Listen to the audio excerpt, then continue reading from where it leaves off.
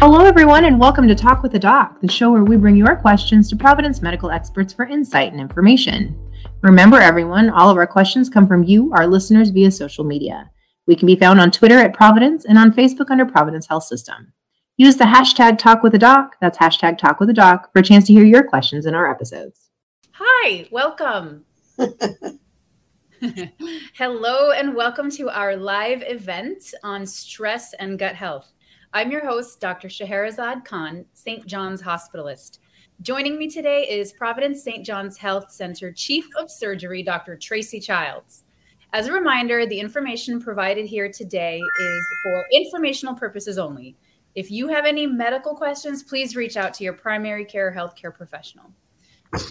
So Tracy, let's talk about stress and the gut.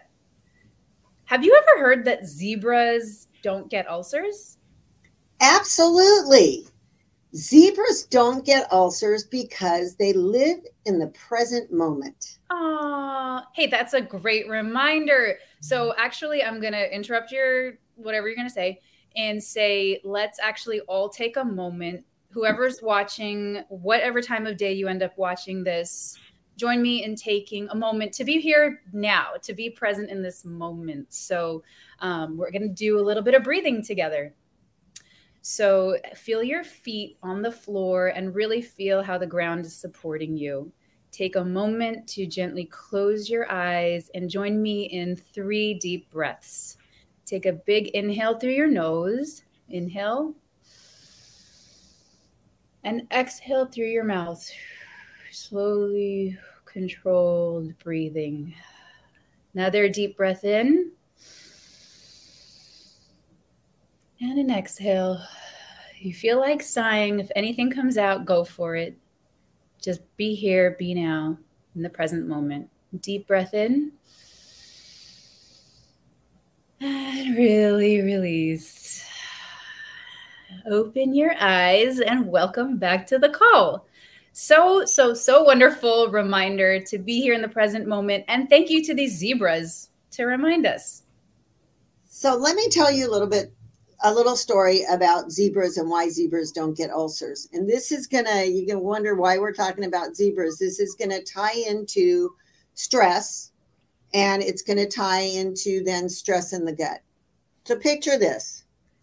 3 zebras walking across the field, forest, jungle, wherever they are, walking together, and all they're doing is eating grass. That's all they do.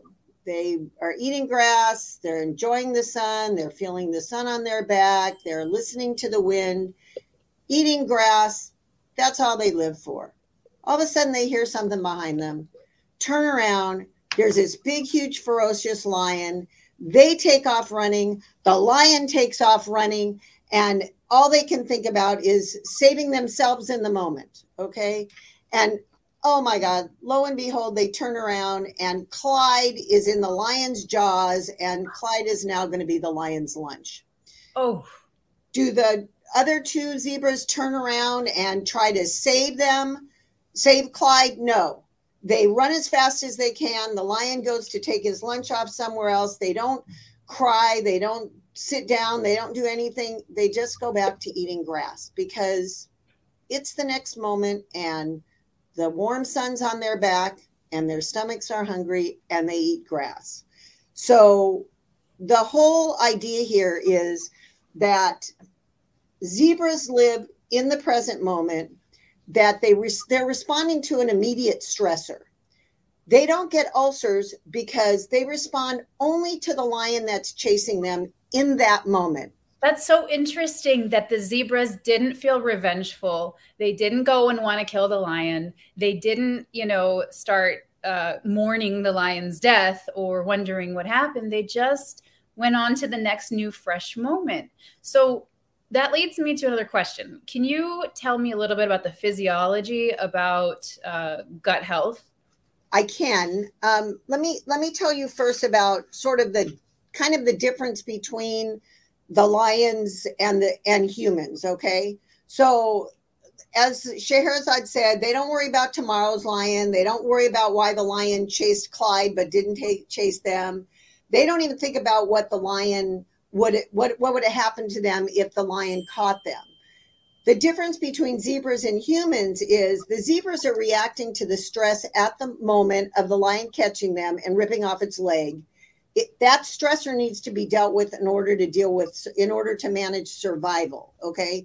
Humans react to stresses that they imagine or create themselves. Sitting in traffic, being late for a dinner reservation, an argument with a family member. None of these are survival things. Zebras don't have any sense of the future. They live in the moment. Humans do nothing but worry about the future. What if I can't sell my car? What if my kid doesn't graduate from high school? What if I don't get a job interview? What if he doesn't like me? Do you think zebras care whether the zebra next to them likes them? Absolutely not. So the reason they don't get ulcers is that the stress response is controlled by the autonomic nervous system. It manages all of our responses, automatically directing involuntary actions. So it's made up of both the sympathetic and the parasympathetic nervous system. You all have heard that about fight or flight. So the sympathetic nervous system is fight, flight, fright. It kicks in during emergencies. The parasympathetic nervous system mediates calm and vegetative functions like growth, energy storage, and digestion. It is a dynamic balance. So with stress, there's a cascade of hormones that orchestrate the physiologic response, allowing the fight or flight. Rapid heart rate, increased blood flow to the muscles, increased breathing, release of blood glucose and fats from storage to provide energy. Run, zebra, run, right? Right. Chronic stresses, though, keep those processes activated, sort of like a gas pedal keeping a car running and idle. So cortisol is one of these. Wow, that's a really powerful analogy, like a gas pedal keeping a car running idle. Right. Can you imagine living your whole life pushing your foot on the gas pedal and not going anywhere? And what that does is it stimulates cortisol. And the effects of cortisol are increased weight gain, appetite and storage of unused nutrients as fat, immunosuppression, fatigue, high blood glucose, ulcer disease. And so, so the difference between the acute stressful episodes and the threat to survival compared to the chronic, unrelenting, or recurring stresses, whether they're real or perceived, and they prevent the body from recovering. It's actually so important because everyone needs food to live and everyone needs healthy bowel movements. I think stress in the gut has this brain intestinal connection. Neuroenteric pathway that most of the common medical disorders that we see involving the gut, which are IBS, IBD, food allergies, peptic ulcer disease, and GERD, all involve stress in the gut. So anyone out there struggling with constipation, abnormal bowel movements, irregular bowel movements, a lot of flatulence, all of those things, those all have to do with stress and the gut and the neuroenteric pathway. There's a very common thing that I've been seeing a lot more on social media, and I'm going to switch to that. Have you heard, Dr. Childs, anyone ask you as a doctor about leaky gut? What is leaky gut to you? Well, so people were talking about, patients and people and friends were all talking about leaky gut before I had ever even heard of it. I had to Google leaky gut because in surgery and, in medically, it was a term that I was unfamiliar with, but apparently the whole world knows about it. So leaky gut actually is increased permeability in the gut, allowing bacteria and toxins to pass from the gut into the bloodstream. And that's kind of part of the blood intestinal barrier, which is why mainstream medical professionals maybe don't recognize leaky gut as a real condition. But here we are, two medical professionals having the conversation about leaky gut. And I think it's not so much that it's real or not real. It's more about what works and what doesn't work and figuring out how to get that relationship. Well, figuring out why and then what to do. So leaky gut is either genetic or acquired, but it's related to inflammation. So from an acquired thing, diet, low fiber diet, high fat diets, high sugar diets, lots of alcohol use has been associated with increased permeability, as has stress. But other things like celiac disease or gluten insensitivity, Crohn's disease, irritable bowel syndrome, autoimmune diseases like lupus or MS, chronic fatigue syndrome, arthritis, allergies, all of these can be related to inflammation, which causes triggers of inflammation and changes in the flora. So this is where we can start. We can talk about microbiomes a little bit. Yeah. Let's talk about microbiomes. And is the bacteria in your gut. So things like alcohol and nonsteroidals that we all take all the time, ibuprofen, Aleve, Celebrex, food sensitivities, and highly processed foods can all be triggers for inflammation and changes in flora. Wow. Well, and that's a lot of the common stuff that American diet has in it, well, so leaky gut is more about, what works for you and what doesn't, figuring out how. Also, avoiding the inflammatory triggers, reducing the inflammatory triggers, and I think coming up with like a food diary or learning your food habits is very important. And so kind of just being honest with what we're eating and what we're not. But I have another topic to discuss with you, which is since our guts are governed by the parasympathetic and sympathetic nervous system, I have found personally that the quality and health of our bowel movements is definitely related to our mental health. And so do you kind of see this where instead of asking your patients, how are you doing? You ask them kind of, how are your bowel movements? What is your pattern like? And learning where they're at with their stress level. So when I'm dealing with stress in the GI tract, I actually don't focus in on pooping, although being a colorectal surgeon, it's a big part of what I focus on. But I usually will ask patients who are trying to relate stress and their overall well-being. I ask them, when you're stressed out, what happens? Is it in your upper GI tract? Is it in your lower GI tract? What are your symptoms? Are you having acid? Are you having nausea or queasiness? You feel full sooner? You having a lot of, people come in all the time complaining of bloating. Some people are just, I heard this the other day. I want to be me and be direct and say overweight, but well fed. Some people are just well fed, and other people actually are really quite thin and really are distended. So some people, when they get diarrhea, and then you have to talk about the definition. Okay, so the question is, how many times a day do you poop? People say, I'm constipated, I only poop once a day. Okay, well, I have diarrhea, I poop 3 times a day. Are you pooping solid? Yes, that's not diarrhea. So you have to get your definitions right. We also have to try to avoid normalizing symptoms. What's normal for you is not going to be normal for me. What's normal for you now is not going to be normal for you in 10 years when you are more or less active, change your diet, on different medications. So it's really not about being normal. It's really knowing like you said, your body. It's like knowing your body and knowing when something's changed.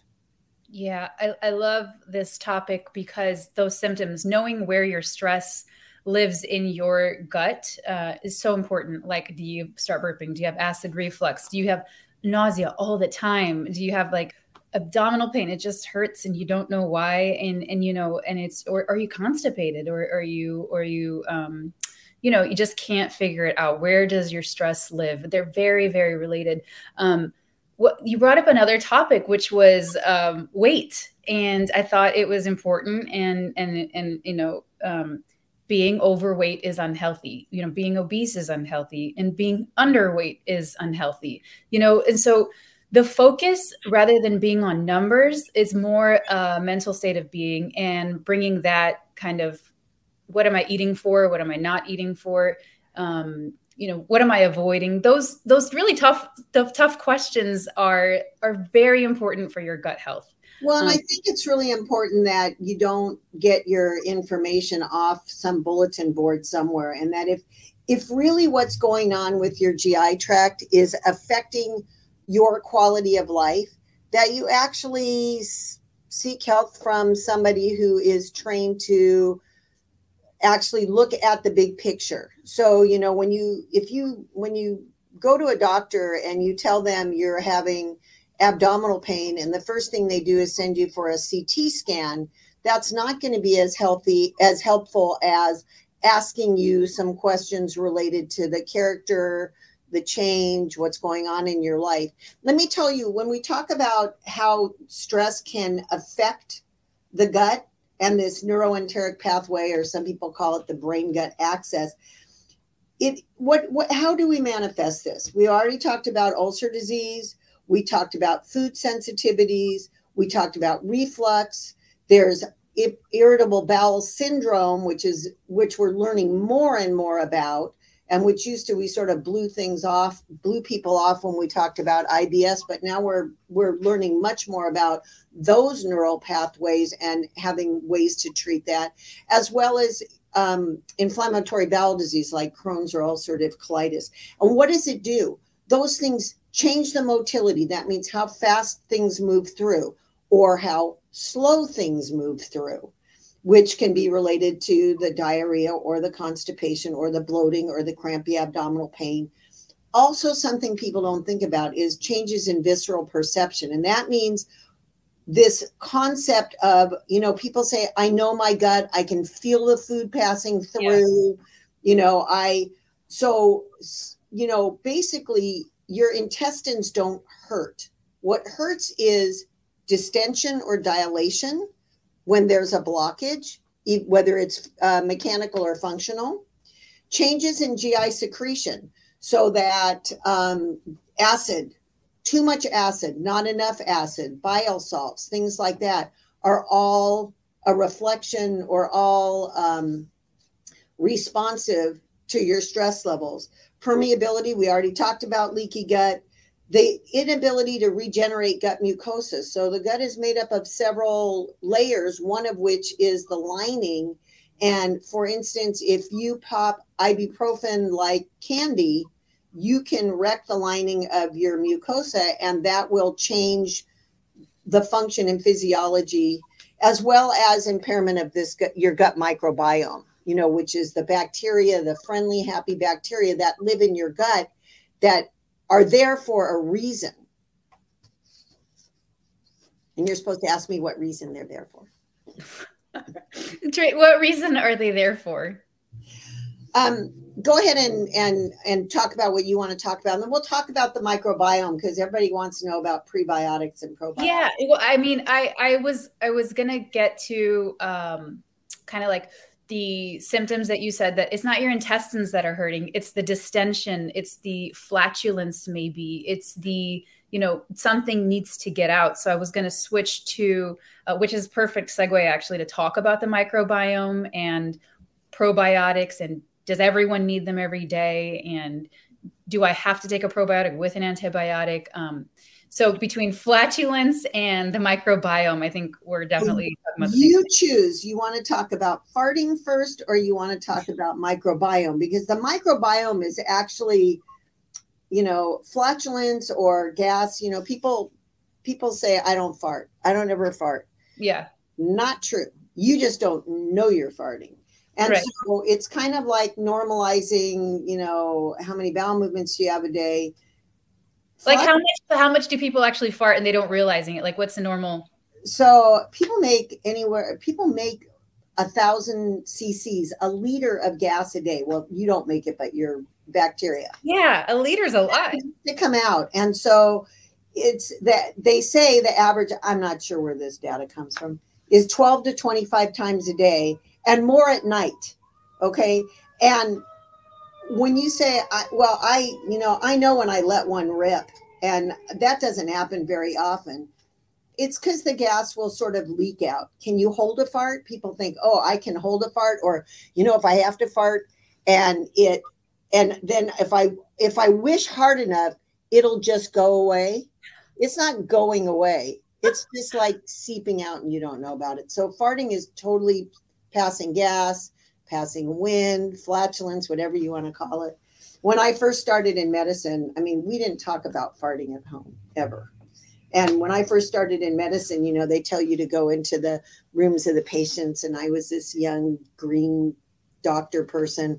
And I would say, have you passed any gas? Right. Yeah, that's what I do. Have you broken wind? What's a kind way to talk about? They look at you like, what are you talking about? And then you say, have you farted? And they go, oh, yeah, I farted. Exactly. That's exactly how my conversations go. Okay. The other thing people worry about, because they're sure this is related to their health, is my farts don't stink, or I have the stinkiest farts. Yeah. And most flatulence, most gas does not smell. Okay. It is the sulfur in your food that makes your farts stink. So it's food intolerances, because it's like food that takes longer to digest. It's like it's the lactose. It's actually the lactose that's broken down that causes fermentation, that causes that.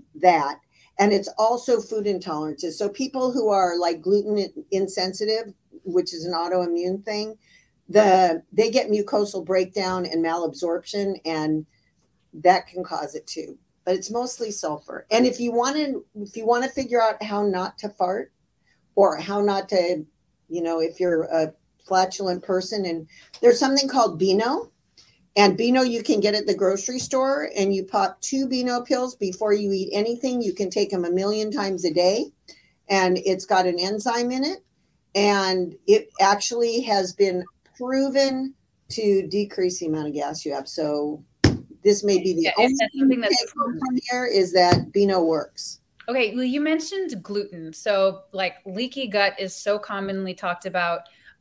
We've talked about the microbiome.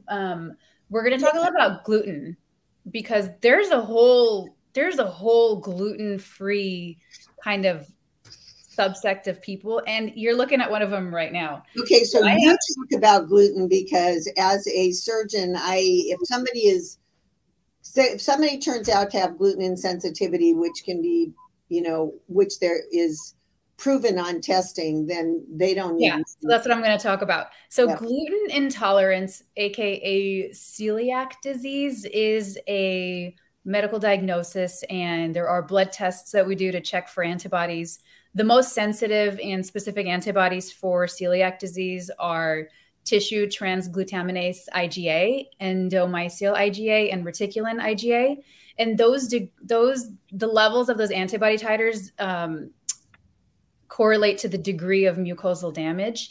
And so when we talk about gluten-free and we talk about celiac disease, they're just different. Now, I just like called myself out and said, like, you're looking at one of them. I aim to go for gluten-free food. Do I have celiac disease? No. Have I been tested? No. Do I feel better when I eat gluten-free food? Yes.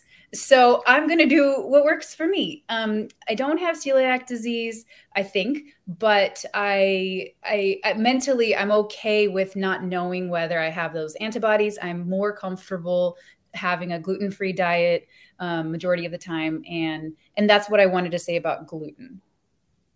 As a surgeon, I just wanted to throw that out. It's not, oh dear. I do not know. I just lost my picture, but I don't know if you can see me still. Yeah, I can see you still. I'm not going to mess around with this. Can we talk about the microbiome and why, because people are worried about or wonder about probiotics and prebiotics. So there's 1,000 different species of bacteria that live in your gut normally. It's the largest part of our immune system is in the gut. Neuroactive substances are produced by the microbiome. And the microbiome requires food basically and metabolizing that to make their byproducts like GABA, like tryptophan, which are neurotransmitters or neuroactive compounds. So people with GI disease have a higher rate of bipolar disorder and depression. People with schizophrenia have a higher markers of GI inflammation. And patients with IBS who underwent cognitive therapy also had a change in their gut microbiome, which is, I think, fascinating about how, one thing totally affects the other. Totally fascinating. And I love that you mentioned that our gut system is the kind of largest organ that produces our neuroactive substances. Remember, guys, like the gut is over 30 feet long. And so if we're talking about all these important neuromodulating transmitters being made in the gut, like GABA, tryptophan, ultimately serotonin, there is a role for SSRIs in treating functional abdominal pain and in treating some gut disorders. And that's really exciting. You don't have not only treating the gut disorders, but so the health benefits of making sure that your microbiome is stable, if you will, you can help yourself with that. So there's two things that you'll read about, see in the grocery store, whatever. And I know we only have a few minutes left. Probiotics and prebiotics, and you can take those as supplements. The probiotics are living strains of microorganisms that add to the good bacteria in your gut. You can find those naturally in fermented foods like yogurt with live culture, sauerkraut, tempeh, kimchi, kefir, buttermilk, fermented cheese like Gouda, and kombucha. Kombucha. Yeah, I'm so glad you added that one to the list. Kombucha, so yummy. I love kombucha, especially the ginger flavor. But prebiotics are the specialized plant fibers that act as food for the pre-existing good bacteria. So fruits and veggies, whole grains like complex carbohydrates, potatoes, which are resistant starches, green bananas, which I'd never heard of before, which is another resistant starch, and Jerusalem artichokes, which is a superfood that has inulin in it. And the health benefits of maintaining the microbiome, getting the probiotics and the food to feed the organisms, the prebiotics, it's been shown to decrease the risk of antibiotic-related diarrhea. And you can talk about that, Dr. Kahn, symptoms of IBS and symptoms of depression. So they've done studies looking at using these to treat all sorts of things. So it's so exciting. It's so fascinating. It's so wonderful. We have to go.